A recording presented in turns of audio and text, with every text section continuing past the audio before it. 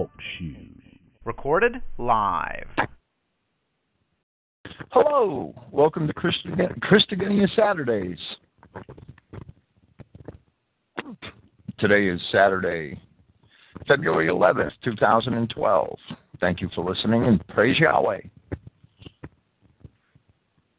the God of lights. Tonight I'm going to present a paper I wrote some years ago. It's one of the first papers I wrote on German origins. It's classical records of the Scythians, Parthians, and related tribes. It's a companion paper to a paper I presented here a few weeks ago that I had written called Herodotus, Scythians, Persians, and Prophecy. It's important that we understand the historic links between the ancient Israelites of Scripture, those Israelites who were deported by the Assyrians, and the Scythians and the Parthians. I consider these papers prerequisites to my German origin series of 6 essays, and I had hoped to write a 7th one day. Clifton Emheiser is still waiting for me to do that. I'm sorry. Well, I'll repeat some of the things that I say here in that series, I'm sure, but I pray that they're worth repeating. It's important that we understand these concepts because the Jew has corrupted history. The Jew, in maintaining his own false identity, insisting that the people that we know as Jews today are the Israelites of the Old Testament, they've actually corrupted our entire history. What they've also done is they've basically taken classical education out of our schools. Where, up until about 100 years ago, Herodotus and Diodorus Siculus and Strabo and all the other classical writers I quote, that these men were very well revered in academic circles. These works were studied all the time. The things that these men said were pretty much common knowledge. And if we add men like Plutarch and Suetonius and some of the Roman writers to the mix, educated Europeans for 1,000 years at least studied these writers and understood classical history. And of course, we know they were far from perfect, but Europe was a highly advanced and a highly moral society when the Jews threw it over in the days of Napoleon and the French Revolution.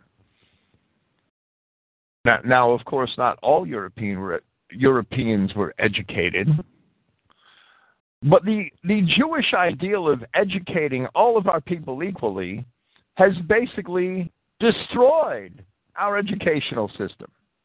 It hasn't helped us.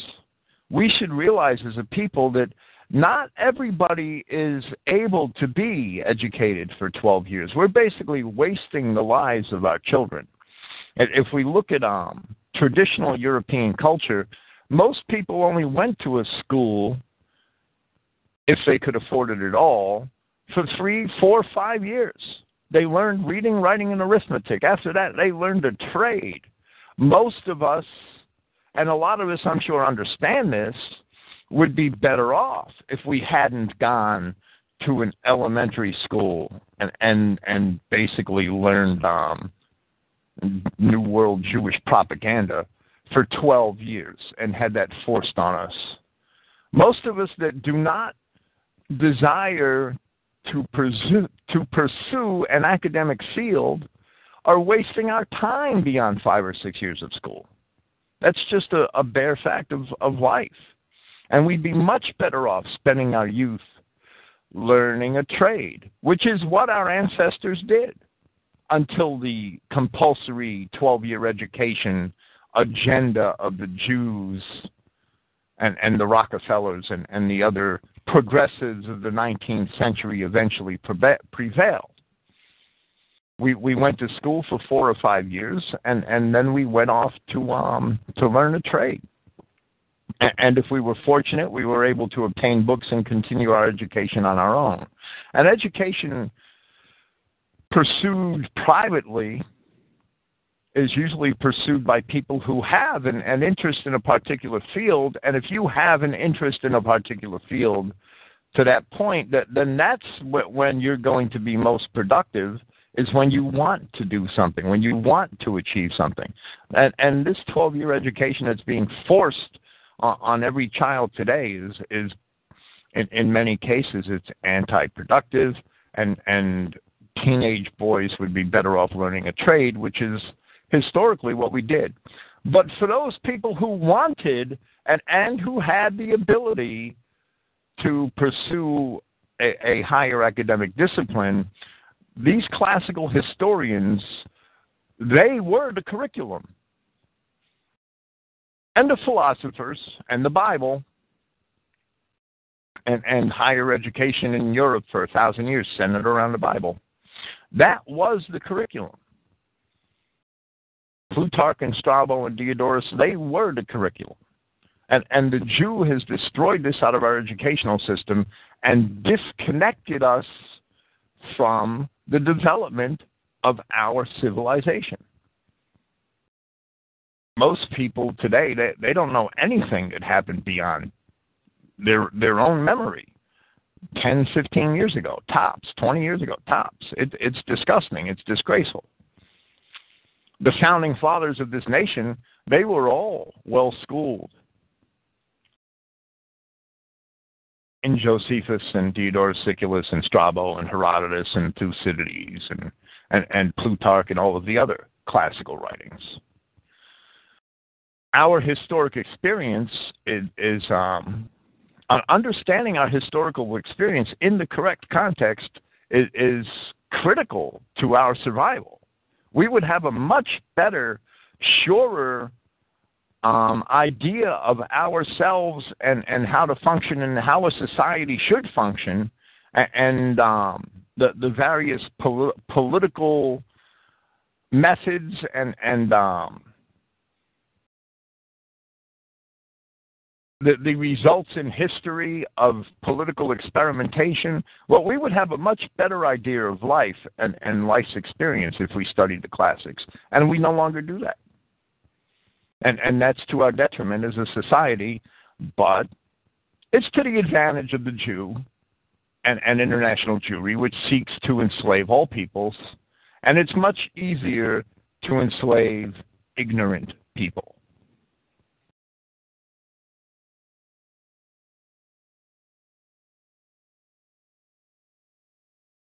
Once we examine the classics, who we are is, to me, it's beyond doubt.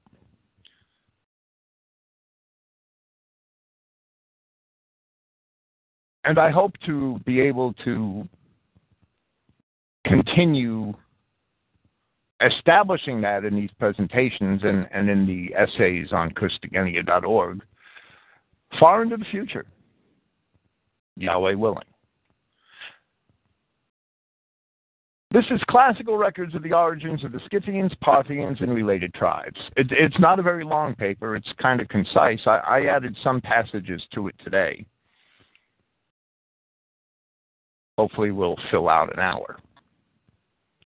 In the preface to Josephus's Wars of the Judeans, the historian explains that he originally wrote the book in the language of our country, which is Hebrew or perhaps Aramaic, and he sent it to the upper barbarians, among whom he then names as the Parthians, Babylonians, the remotest Arabians, and we'll define that in a few minutes, and as he says, those of our nation beyond the Euphrates with the Adiabene. I'm going to read the entire passage. This is the opening of Josephus's Wars of the Judeans, right from the beginning. Whereas the war which the Judeans made with the Romans has been the greatest of all those, not only that have been in our times, but in a manner of those who ever were heard of, both of those wherein cities have fought against cities or nations against nations, while some men who are not concerned in the affairs themselves have gotten together vain and contradictory stories by hearsay and have written them down after a sophisticated manner. Josephus is criticizing the other historians of this war.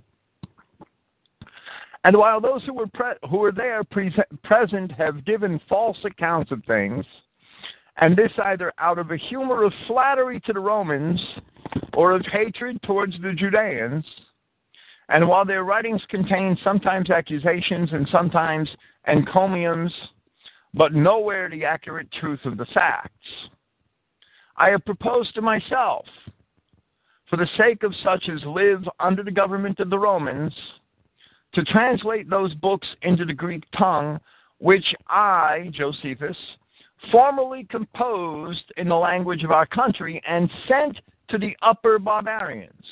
The importance of this is crucial. I, Joseph, the son of Matthias, by birth a Hebrew,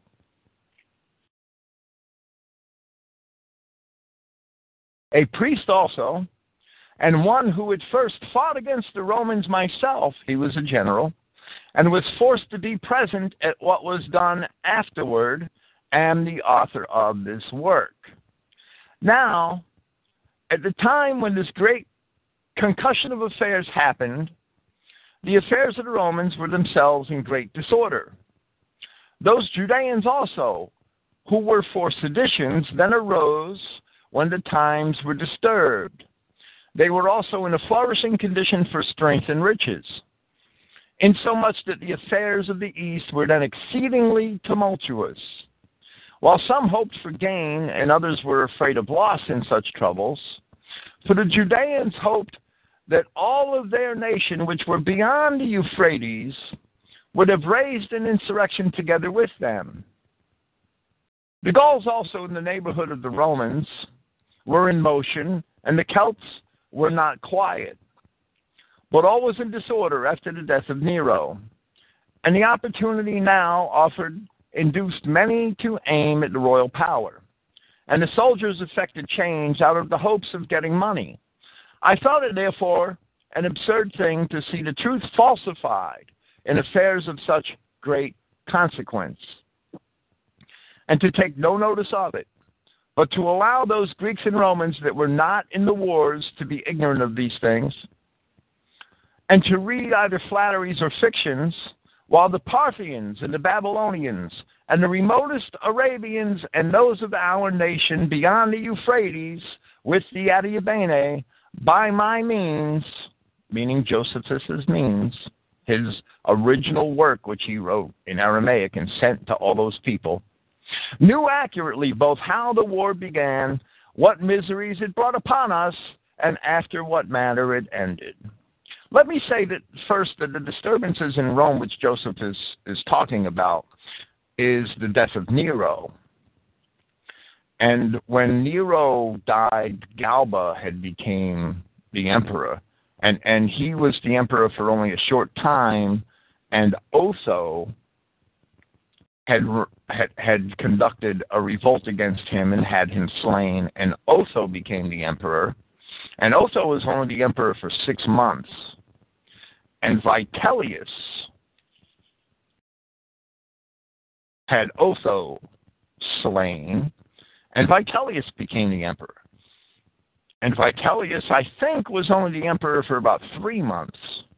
And then Vespasian came to Rome with his soldiers. And it seems to me that the man who could raise the most forces would become the emperor.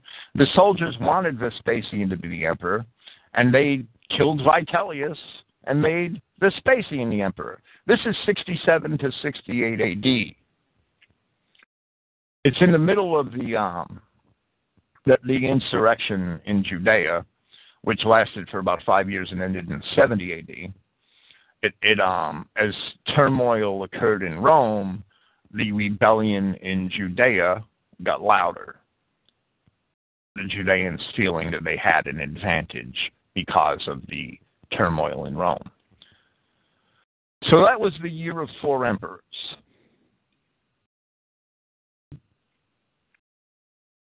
It is fitting to examine this paragraph from Josephus. What he is obviously telling us here is that he wrote his book on the wars of the Judeans in his own native tongue and sent it to the upper barbarians so that they would know the causes and the issue of the Judean war against the Romans. Josephus both expected that these upper barbarians would have an interest in those wars, and also that they would be able to read his own native tongue. That's why he wrote it in Aramaic or Hebrew and sent it to them. He only then translated his work into Greek, so that Greeks and Romans could also read about this war, as he explains, from a non-Roman perspective, which was probably something which was pretty rare in those days. Josephus then tells us here his writing and distributing the original Hebrew version, which he wrote, Wars of the Judeans, that the Parthians, the Babylonians, and the remotest Arabians, which are all on Josephus's side of the Euphrates, and those of our nation beyond the Euphrates, with the Adiabene, by my means, knew accurately both how the war begun, what miseries it brought upon us, and after what manner it ended. Now, let me say as another side note that the Edomite factor here is not really a factor to Josephus, right? Josephus understood that Judea had absorbed a large number of Edomites. He understood that Herod and the family of Herod were Edomites, but he still saw the nation as Judea. And he was still pretty blind as to the consequences of that. And that's just a fact, and that could be found readily by reading his histories. He, even though the New Testament writers did understand the consequences of that, Josephus himself, although I believe he was a very good and sincere man, he was blind to the consequences of half the Judeans being Edomites. He really was. And that's probably the providence of God.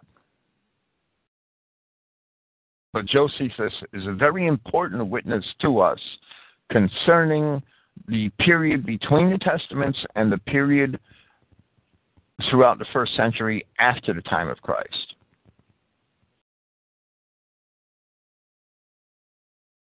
All things have to be examined in perspective, right?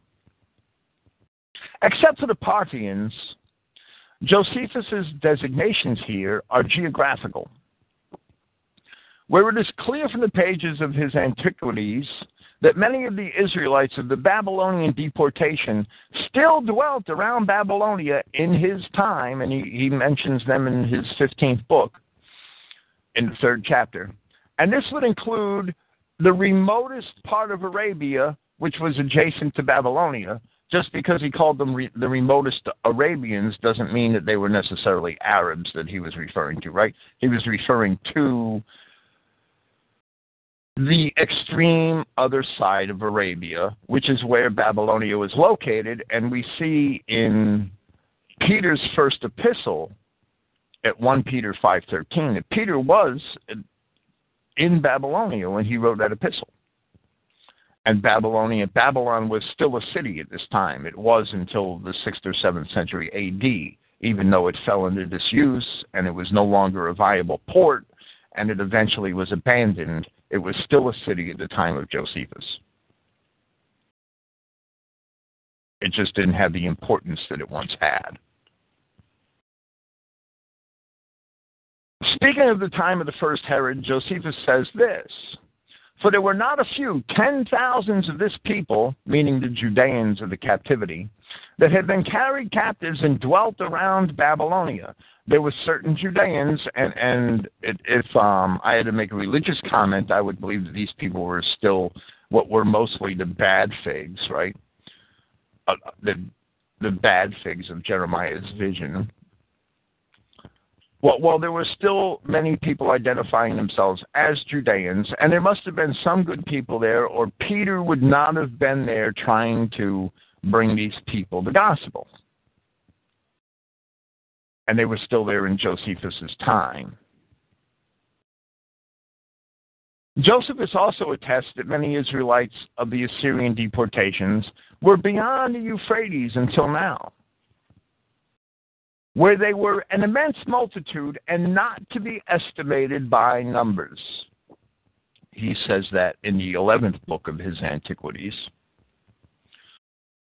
And in addition to them, there were the people of Adiabene, and Adiabene is that part of Assyria which, according to Strabo and his geography, is not in Mesopotamia, but which consists of the plains beyond the Tigris River, bordering Babylonia to the south and Armenia to the north. And that can be seen in Strabo's 16th book in the first chapter. Media, the ancient nation of the Medes, borders Adiabene on the east. Herodotus listed Parthians among those who fought under the Persians in Xerxes' famous invasion of Greece, circa 480 BC. And like the Aryans and the Sogdians, he says that they were equipped like the Bactrians in all respects in his 7th book, 66th chapter. The Parthians had a district immediately east of Media, southeast of the Caspian Sea, which they obtained by force. Strabo says of Parthia that in the Persian and Macedonian periods, in addition to its smallness, it is thickly wooded and mountainous and also poverty-stricken. And that at that early time, its people paid their tribute along with the Hyrcanians to the west, Strabo's 11th book, chapter 9. Strabo then says that Arsaces, a Scythian, with some of the Dahi, invaded Parthia and conquered it. In other words, they invaded that land which eventually became known as Parthia and conquered it. Now, at the outset, Strabo says, Arsaces was weak, being continually at war with those who had been deprived by him of their territory, both he himself and his successors. But later, they grew so strong, always taking neighboring territory through successes in warfare, that finally they established themselves as lords of the whole country inside the Euphrates, the Parthian Empire. That's Strabo's 11th book, chapter 9. Elsewhere, Strabo tells us that the Dahi, along with the Massagetae and the Sacae, are all Scythians, where he says, now the greater part of the Scythians, beginning at the Caspian Sea, are called Dahi. But those who were situated more to the east than these are named Massagetae and Sacae. That's Strabo's 11th book, chapter 8. So we see that the Parthians of the Parthian Empire were Scythians, and Josephus surely indicates to us that they were Israelites. He wrote his book of the wars so that the Parthians could read it in the same language that Josephus wrote it in his native language, so that they would know the outcome of what was happening and the reasons why it was happening during the Judean war against the Romans. In the 2nd century BC, the Parthians arose over the entire eastern world, ruling over much of the old Persian Empire, a position they held for about 400 years. All of their kings, according to Strabo, were given the surname Arsaces, where Strabo states that such is also the custom among the Parthians, for all of the kings are called Arsaces, although personally one king is called Orodes, another Phraates, and another something else, meaning that they had personal names as well as this name that they were given when they became king, which was really a title, right? Arsaces. And that's Strabo's 15th book, chapter 1. section 36. The word Arsakes seems to come from the words Ar and Saka, apparently meaning the highest of the Saka. While the Euphrates was generally the border between the Parthian and the Roman empires, often the two empires clashed along it. They fought many battles there. And the Parthians were at various times involved in the affairs of Syria and the affairs of Judea. And that's even mentioned by Josephus in the 14th book of his Antiquities or the first book of his Wars. The Parthians seem to have a personal political interest in those areas. Rome and Parthia also often contended for Armenia, where Rome eventually prevailed. And Josephus describes that war in Antiquities Book 18, but it's also mentioned in Strabo and Diodorus Siculus and other historians. While the Assyrians resettled various groups of deported Israelites along the northern frontiers of their empire, as we see in 2 Kings chapter 17 verse 6, which included much of the tribes of Judah and Benjamin also, those 200,000 people from those 46 fenced cities of Judah that the Assyrians had taken under Sennacherib, right? In 2 Kings chapter 18 verse 19. And our biblical records here are far from complete due to the circumstances of the time. The Assyrian records themselves tell us that these tribes began migrating to the north nearly as soon as they were settled. And I have a citation here in my paper. I make a reference to E. Raymond Kapp's Missing Links Discovered in Assyrian Tablets, a book which I have on the shelf behind me. And I was looking through it today, and I didn't find anything that I really wanted to quote from it, but I will say that E. Raymond Kapp had access to books that I wish I had access to now, right? E. Raymond Kapp had access to books, notably those such as, and I'll name one, Ancient Records of Assyria and Babylonia by somebody named D.D. Luckenbill, who was a noted Assyriologist and had translated many of the Assyrian inscriptions, many more than are in the ancient Near Eastern texts relating to the Old Testament volume, which I like to quote. But some of D.D. Luckenbill's work shows up in that book. And Luckenbill's Ancient Records of Assyria and Babylonia are critical to understanding some of the links between the deported Israelites and the people known as the Scythians and Parthians in later times. E. Raymond Kapp, in his Missing Links Discovered in Assyrian Tablets, discusses some of the Assyrian records which identify the Israelites dispersed throughout the region and their later movements. And I'm not, it's not my point to replace E. Raymond Kapp's work, but only to augment it, right? I am going to read another record of those same movements, and that's found in 2 Esdras. And I've read this here before. It's 2 Esdras, which is also called by scholars 4 Esdras, and it's chapter 13, verses 39 through 50. Here from the King James Apocrypha. And whereas thou sawest that he gathered another peaceable multitude unto him, that sheep he had in another fold, right? That the he here is Yahweh himself.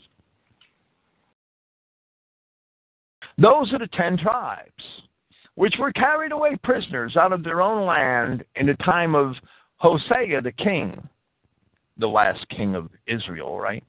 Not the prophet. Whom Shalmaneser, the king of Assyria, led away captive, and he carried them over the waters. And so came they into another land. But they took this counsel among themselves, that they would leave the multitude of the heathen and go forth into a further country where never mankind dwelt, that they might there keep their statutes which they never kept in their own land. And they entered into the Euphrates by the narrow places of the river. For the Most High then showed signs for them, and he held still the flood, meaning the river, till they were passed over. For through that country there was a great way to go, namely of a year and a half. And the same region is called Arsareth. Arsareth, it's important to note that. Then dwelt they there until the latter time. And now when they shall begin to come, the highest shall stay the springs of the stream again, that they may go through. Therefore sawest thou the multitude with peace, but those that be left behind of thy people are they that are found within my borders. Now when he destroys the multitude of the nations that are gathered together, he shall defend his people that remain. These are repetitions of the promises in the prophets. It's nothing that we don't read in Ezekiel chapter 38, right? And then he shall show them great wonders. This is the exact route into Europe known to be taken by the Scythians according to the Greek records. There is a river running through the western Ukraine. I think I said that this river ran through modern Hungary a few weeks ago, and I erred. My faulty memory, right? I must be getting old. There's a river that runs through western Ukraine today called the Scythian River. It's called the Scythian River to this very day. The term Arsareth may very well be taken to refer to the mountains of the Scythian River in Hebrew. It is also near the ancient homeland for a time of many of the Cimmerians just north of the Black Sea, which is why the land bordering the sea in that area is still called the Crimea.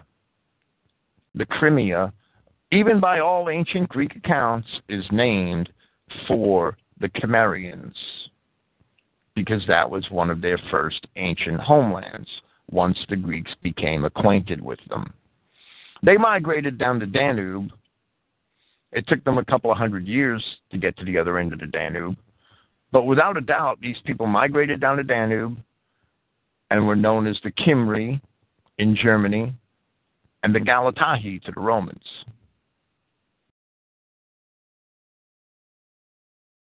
Some of them crossed into Britain. It took them 400 years to make it from Britain. From Assyria to Britain, roughly 400 years. That's not fantastic. It's not the movement, and we will establish this historically in a short time. The movement of the Scythians as they migrated around the Black Sea into Europe, it's not fantastic at all that they could make it from Mesopotamia and the Caspian and Black Sea area and the Caucasus Mountains to Gaul and Spain and Germany in 400 years. If you look at the settlement of the United States, where it really wasn't, Plymouth was established in 1620 perhaps, or thereabouts, in Massachusetts, Plymouth Colony. The first establishments, I know Jamestown was a few years earlier, but the first successful establishments in the South were not long after that. And by 1650, New York and New Jersey began to be settled by the Dutch and then by the English. Well, by 1850, within 200 years, our people in wagons, the same way the Scythians did it, the same way the Cimmerians did it, were all the way to California. So it's not incredible at all that our people had migrated across Europe in 200 years, or in 300 years, or in 400 years, actually. It's 400 years by the time the Cimmerians crossed the Channel and landed in Britain as the Kimri and ran into the Britons who were there before them. But it wasn't even 300 years from the time that the children of Israel were deported to the cities of the Medes to the time that the Gauls sacked northern Italy. And they were the same people. Speaking about the Cimmerians, this branch of the Israelites, the Cimmerians, ravaged much of Anatolia and destroyed ancient Phrygia. That happened right around 600 BC, before crossing into Europe and settling north of Thrace and around the Black Sea. And many of them also migrated westward, where they became known as the Celts. The Cimmerians, and let me talk about that because there were already Celts.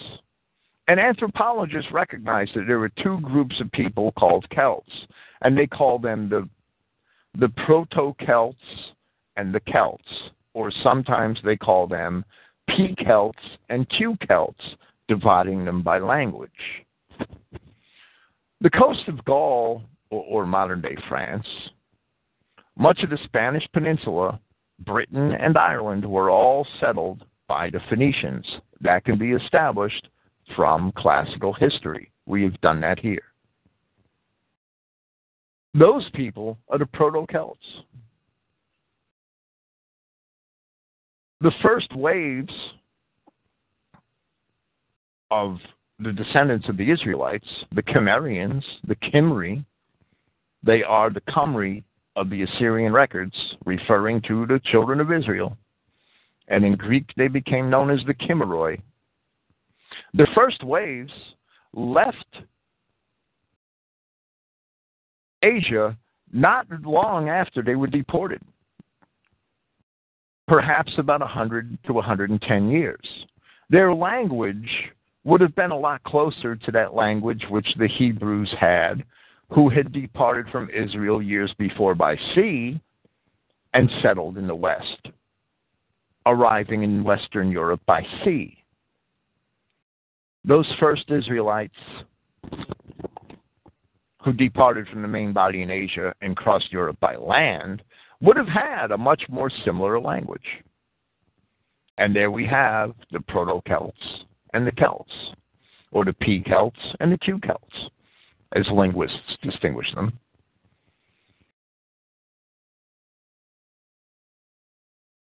The Cimmerians, who left Mesopotamia at a very early time, account for the pockets of what are considered Celtic-speaking peoples who were scattered along the regions of the Danube in diverse places in the Balkans, near the Black Sea, and they are identified as Celts in the Hellenistic period, and they're identified as Celts by linguists and studiers of the Indo-European question today. Realize that there were pockets of Celtic-speaking people all along the Danube, except that the Indo-European, the people who study Indo-European migrations today, they have it all wrong, right? That they actually believe that these Celts started in the West and came to the East, and just the opposite is true. Here we shall discuss the larger portions of the dispersion of the Israelites, the Scythians, who stayed behind in Asia for some centuries before many of their own descendants began crossing into Europe as the Germanic-speaking tribes. The only way to distinguish the Germanic-speaking tribes from the Celts is by language. Racially, they were absolutely homogeneous, and all the classics attest to that. In my previous essay concerning these people, Herodotus, Scythians, Persians, and Prophecy, presented here a few weeks ago, it was shown that the Scythians fulfilled the roles which the Hebrew prophets had forecast concerning the children of Israel. This discussion is meant to complement that one. In his Library of History, Book 2, Chapter 43, Diodorus Siculus says this of the Scythians. He says, "But now in turn we shall discuss the Scythians, who inhabit the country bordering upon India. This people originally possessed little territory, but later, as they gradually increased in power, they seized much territory by reason of their deeds of might and their bravery, and advanced their nation to great leadership and renown. At first, then, they dwelt on the Araxes River." Imagine that. "Altogether few in number, and despised because of their lack of renown. But since one of their early kings was warlike and of unusual skill as a general, they acquired territory in the mountains as far as the Caucasus, and in the steppes along the ocean and Lake Mahiotis. Lake Mahiotis is what we know as the Sea of Azov today. It's that small sea just north of the Black Sea. And the rest of that country, as far as the Tanais River. The Tanais River in modern times is called the Don. It's the river that flows down through the central Ukraine and empties into the Black Sea. But sometime later, the descendants of these kings subdued much of the territory beyond the Tanais River as far as Thrace. Thrace, of course, is just north of Greece. Today, it's known as Bulgaria. For this people increased to great strength and had notable kings, one whom gave his name to the Sacae, another to the Massagetae, another to the Arimaspi, and several other tribes received their names in like manner. Now Diodorus had a fanciful account of the naming of the various related Scythian tribes. However, that he is surely accurate in the description of the origins and the growth of these people. And he corroborates Herodotus concerning their relationship, as Herodotus also attested, and the locations where they are found, as Herodotus also attested. Now, the Sea of Azov, by Diodorus, is said to belong to the Scythians, and that is where the Crimea is found, and all ancient accounts tell us that the Crimea is named after the Cimmerians. Crimea, Cimmerioi, it's not a far stretch. The Araxes River was the ancient boundary between Media and Armenia. Herodotus, describing the Persian king Cyrus's expedition against the Massagetae, and this is a famous war, describes the Caspian Sea, the Araxes River, which empties into it from the west, and the Caucasus Mountains, which bind the Caspian there. The Caucasus Mountains border the Caspian Sea on the east. And he places Cyrus's expedition in this very district. Herodotus describes the Massagetae, where he says that in their dress and mode of living, they resemble the Scythians, and as he says later, that the Scythians carry their favorite weapon, the battle axe. Later, Herodotus describes the Persian king Darius's expedition against the Scythians. Darius had to travel a little further.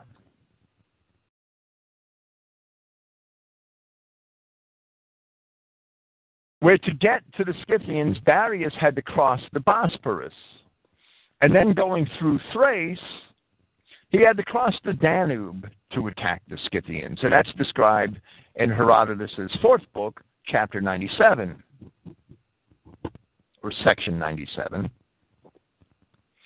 Herodotus also described how the Scythians, who were now above the Danube, had migrated into Europe from Asia. And that's in Herodotus' fourth book, sections 11 and 48. Just as Diodorus Siculus also tells us that the Scythians of Europe migrated from Asia.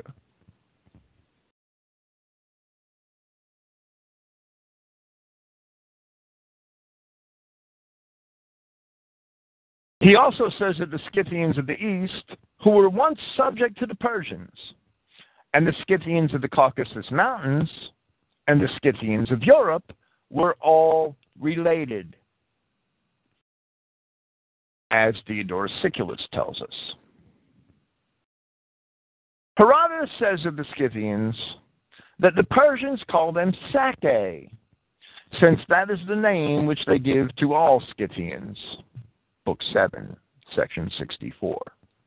Strabo says only that the Sacae are of Scythian stock, but elsewhere that the Dahi, the Massagetae, and the Sacae are Scythians, and that the inhabitants of Bactriana and Sogdiana, districts which border upon India,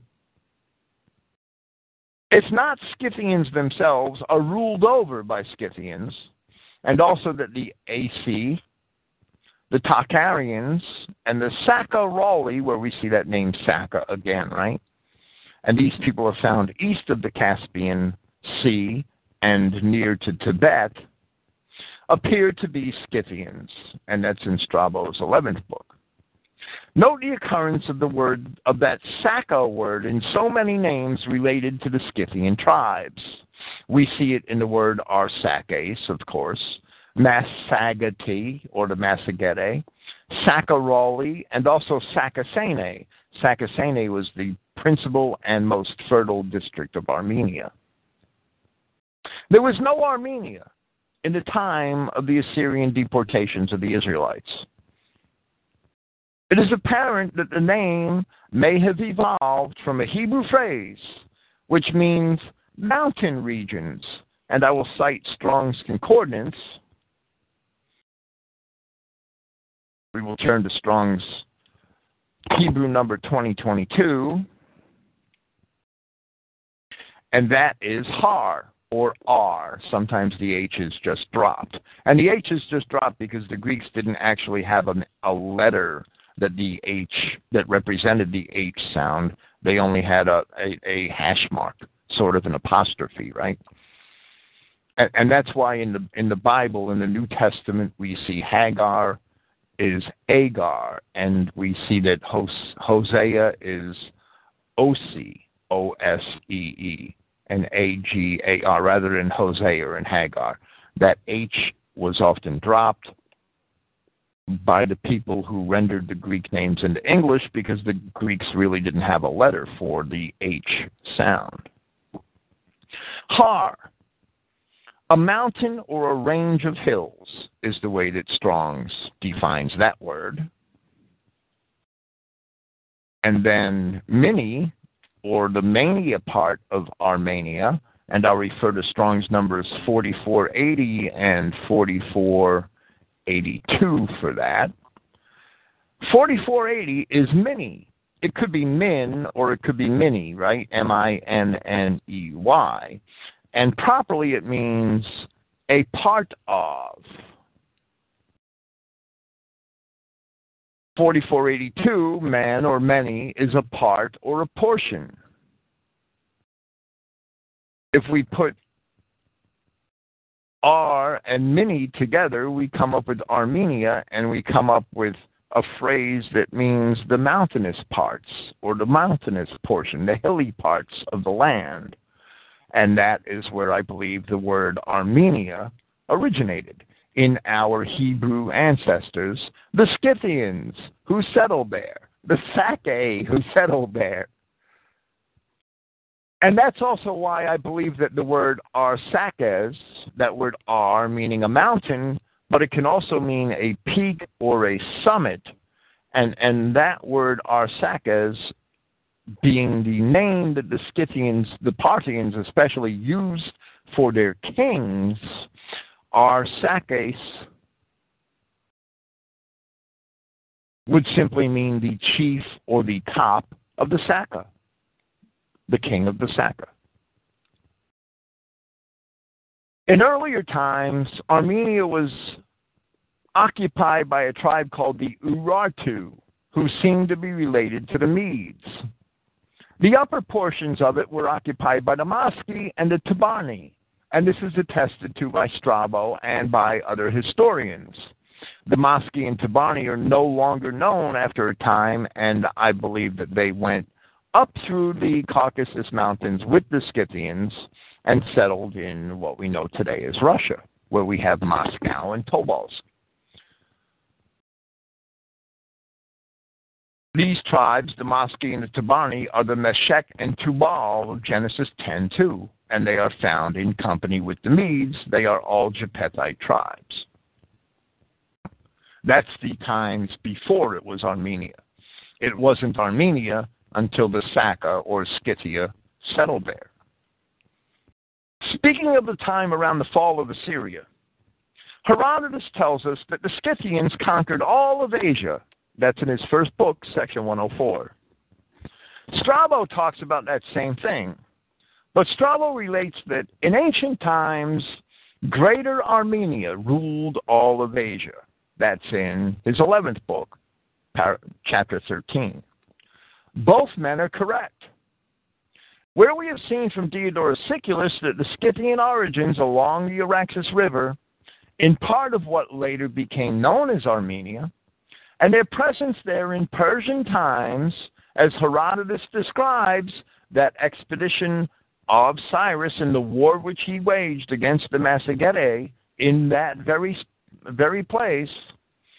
Strabo tells us that Sakasene, a district in Armenia, was so named for the Sake who dwelt there. So we see that Armenia was one of the first great Scythian nations from the deported children of Israel, because that's where they were deported to.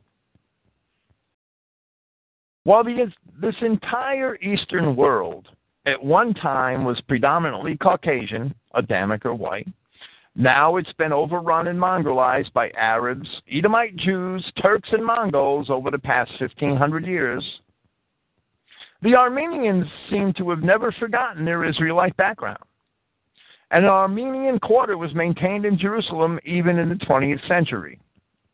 The Armenians, the original white Armenians, accepted Christianity before the time of Constantine, before the Romans accepted Christianity, and this was noted by them in later accounts. If you look on 19th and early 20th century maps of Jerusalem, you'll see that Jerusalem until recent times had what was called an Armenian quarter.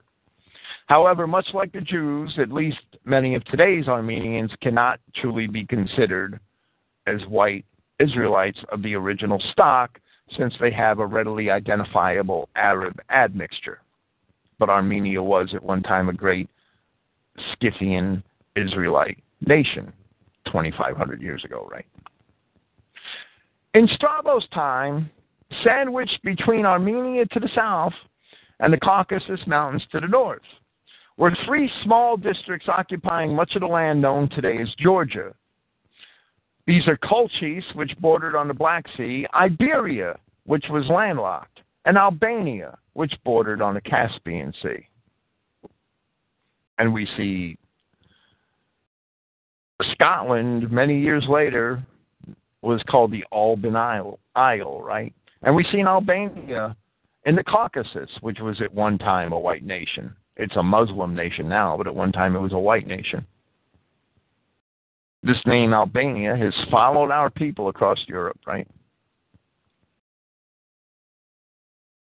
Albania, at this time, in 500 BC, contained a region called Caspiana, or Caspii in the Greek writers, and Caspiana bordered on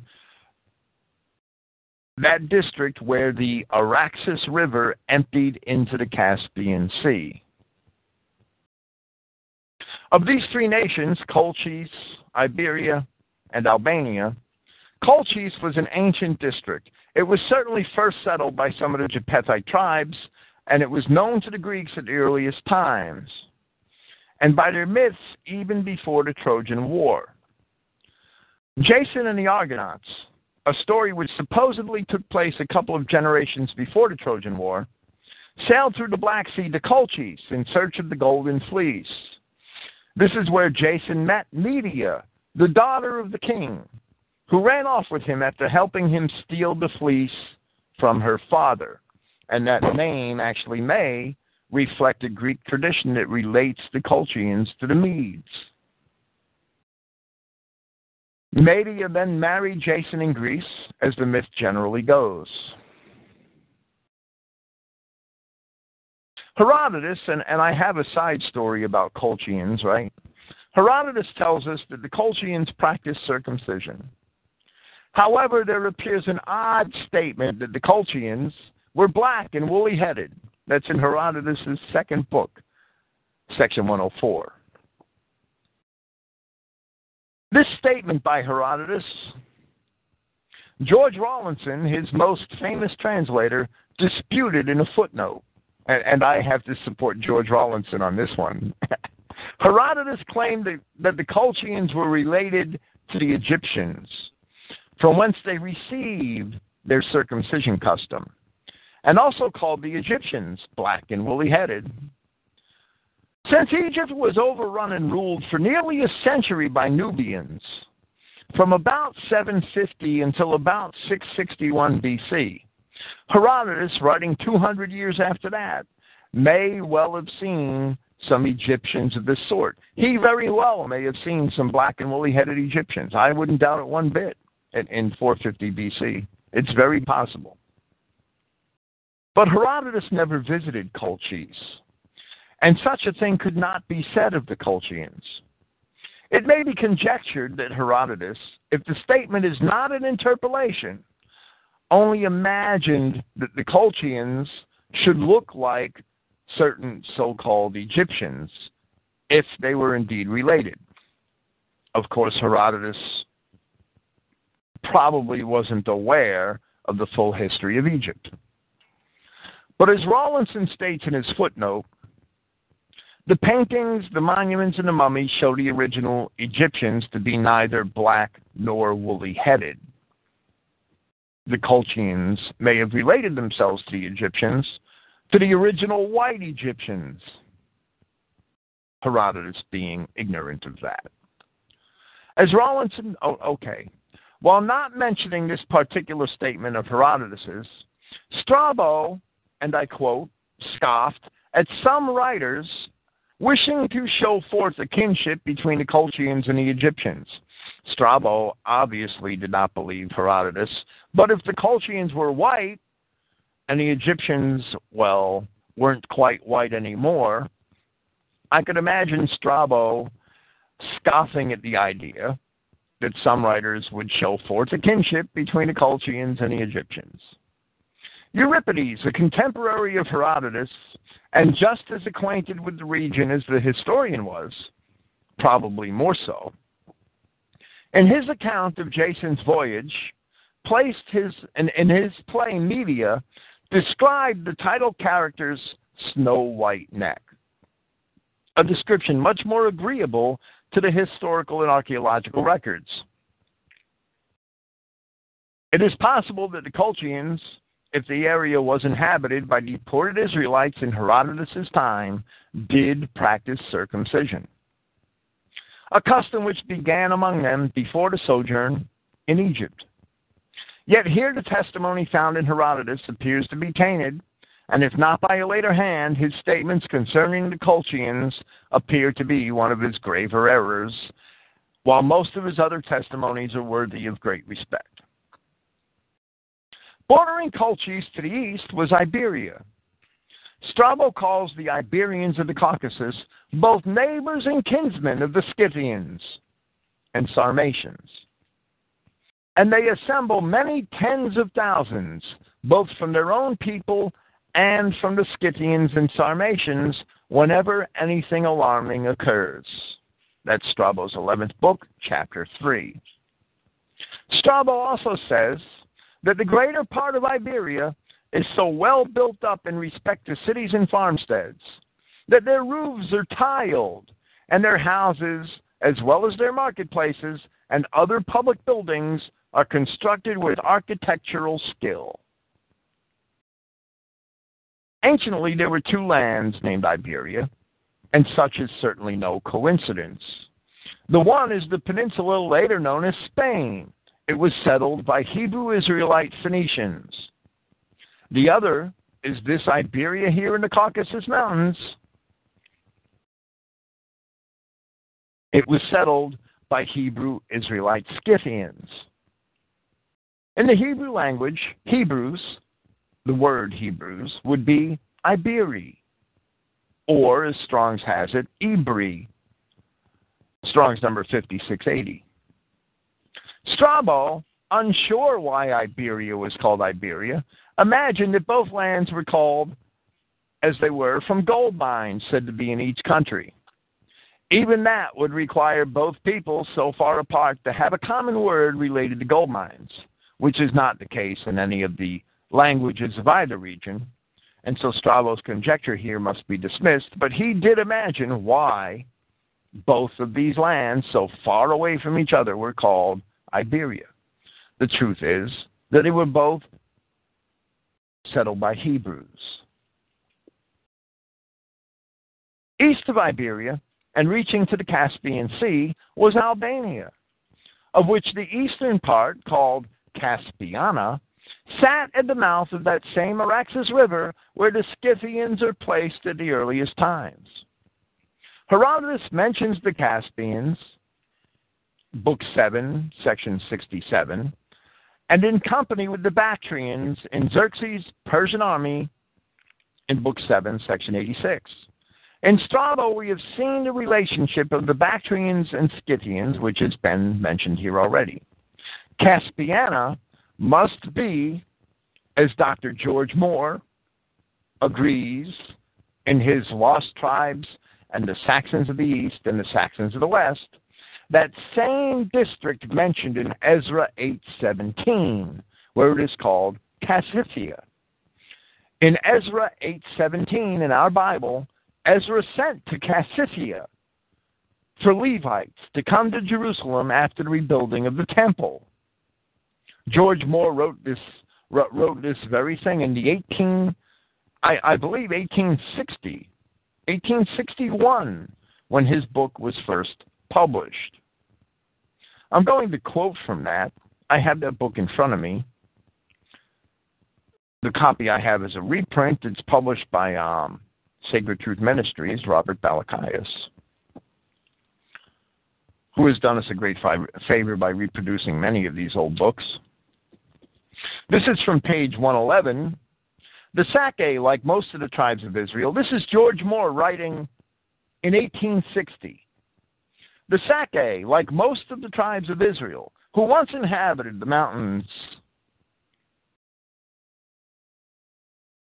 of Samaria, were a pastoral as well as a warlike people, and the country into which we shall trace the Sacae was peculiarly adapted to the wants and habits of such a people, that a large body of Hebrews did proceed northward from Armenia and were resident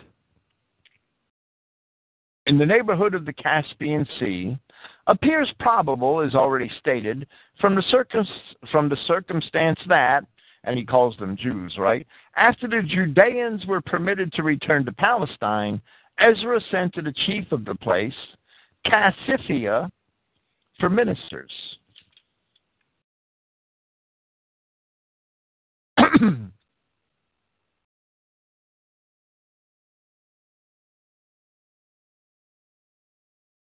It is important to observe that the Caspians, are mentioned by Herodotus in connection with the Sacae as united tributaries to Darius, the son of Hystaspes.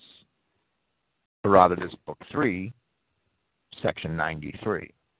This Darius was king of Babylon, Media, and Persia. Here we again observe also that the Babylonian title Sacae is not vernacular but foreign, and, as used by them, simply means the tribes, corresponding to the Greek Pamphilioi. Ezra's message is remarkable and proves that Hebrews were not only dwelling near the Caspian, but observing Hebrew rites there, and were subsisting under a government of their own. And there we have it.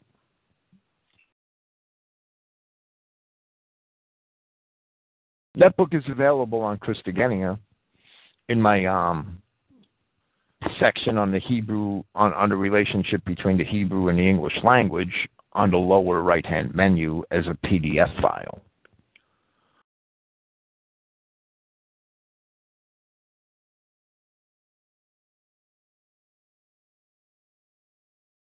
So while we see that the ancient historians surely made some mistakes in certain places, and that's why we always try to get the corresponding testimony of two or three of them, right, out of the mouths of two or three witnesses.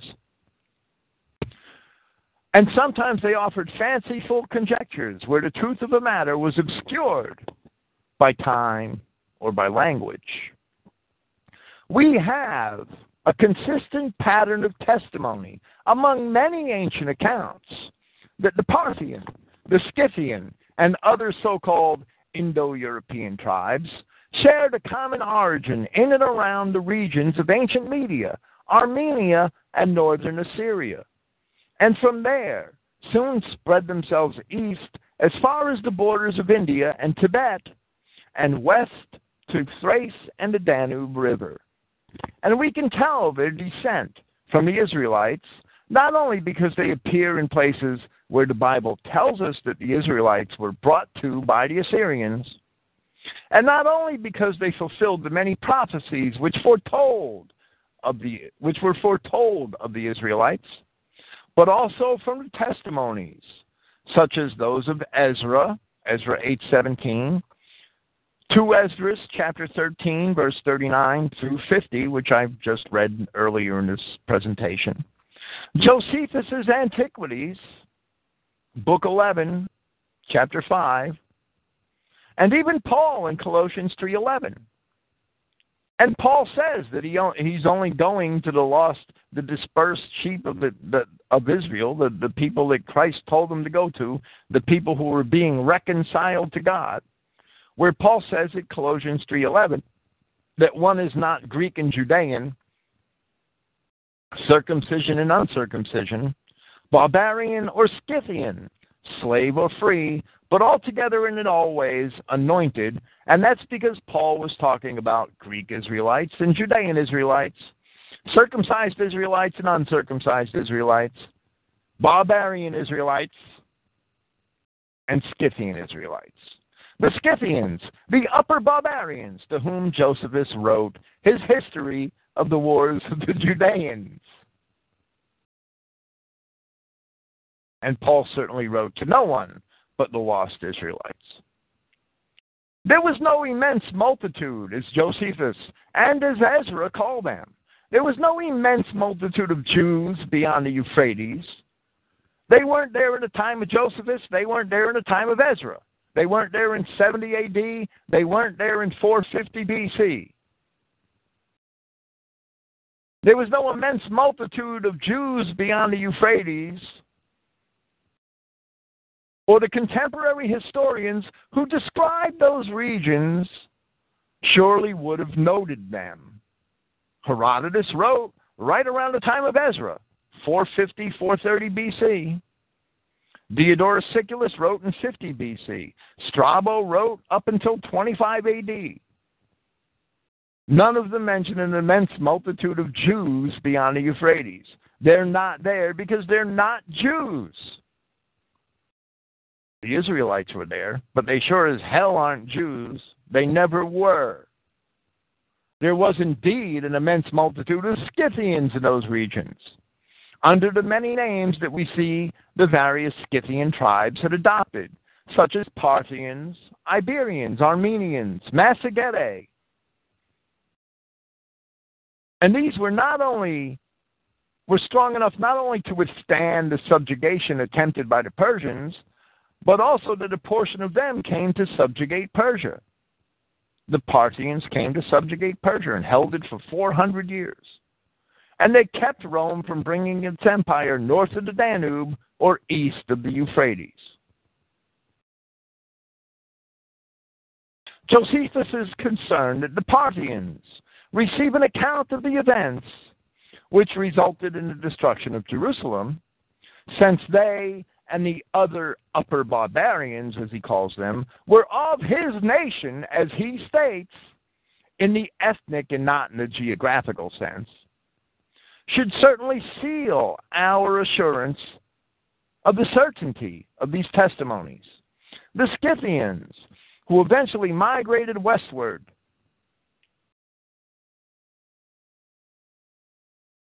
as the Saxons and the other Germanic tribes, surely were the children of Israel, who were carted off by the Assyrians 750 years before Christ.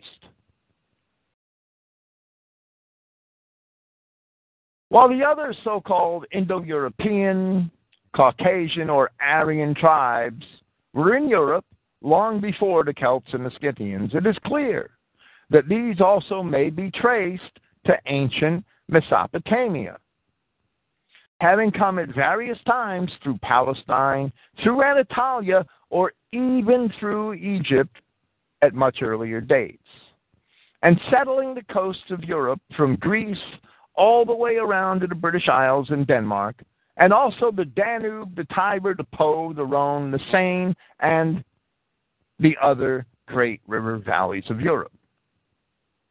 The tribes of Japheth and the Lydian Shemites were in western Anatolia and southern Europe for nearly 2,000 years before the Israelite Exodus, a period which we have virtually no historical and very scant archaeological evidence to tell us about. Our historical accounts began to develop only after the Israelite Exodus from Egypt and their settlement of Palestine, Phoenicia, Troy, and Greece. And apparently the Greek records weren't recorded in writing until sometime after that. Not until the 7th century BC did the Greeks start recording their histories in writing. And that was about the same time that the Assyrians were deporting the Israelites from the Levant. Yet all of the ancient records concerning our origin, when I say our, I mean the white Europeans of today, all of our ancient records are ignored or scoffed at by modern anthropologists, archaeologists, and historians. There's a book which I have read, but which I can't recommend, which reflects quite well the debate concerning Indo-European origins among today's academics. It's called In Search of the Indo-Europeans by one J.P. Mallory, published in the late 1980s. In this book, Mallory discusses the many prominent modern theories concerning Indo-European origins and the possible locations of some supposed common prehistoric Indo-European homeland. Yet none of the theories presented are anywhere near the truth, because none of the theorists even consider Mesopotamia, never mind the ancient land of Israel, as our original homeland. Mallory even spends a few pages dismissing any link to the Hebrews, and to do so, he uses Indo-European and Hebrew words for the numbers 1 through 10 in comparison to somehow prove his point, where 7, the Hebrew word for 7, very similar to the English, is the only one which is remotely similar. Aside from those 10 numbers, I can find Hebrew cognates. I have them listed at Christogenea.org. Hebrew cognates for at least 600 basic English words. 600 basic English words. And that's with a partial knowledge of the Hebrew language. And also many words in German, in Greek, and in Latin. And I did that study long before I studied Greek. But that is well beyond the scope of this discussion here. Perhaps it's a topic for another evening. No academic today could possibly approach the truth of the matter of Indo-European origins without risking his or her career. And who among them would have such nerve or such gumption to challenge the false accounts of history presented to us by the Jews? Any connection of the Scythian peoples to the ancient Israelites or to Mesopotamia is usually ridiculed by a chorus of academic quacks who were simply parroting Jewish propaganda. In earlier times, we were called Caucasians because anthropologists knew of our sojourn through the Caucasus Mountains. Today, our historical accounts are denied, and our academics spend their resources in pursuit of something which does not exist, only to avoid one burning question: if we, Germanic, Celtic, Scandinavian, and related white peoples, are indeed the biblical Israelites of yesterday, and we certainly are, then who are these people calling themselves Jews today? Of course, their identity is a falsehood. So they make ours a lie to support their own falsehood. Thank you for listening. I'll be here next Friday night with Hosea chapter 10. Hopefully to finish Hosea. I don't know. I can't promise anything. Praise Yahweh and thank you for being here. Good night.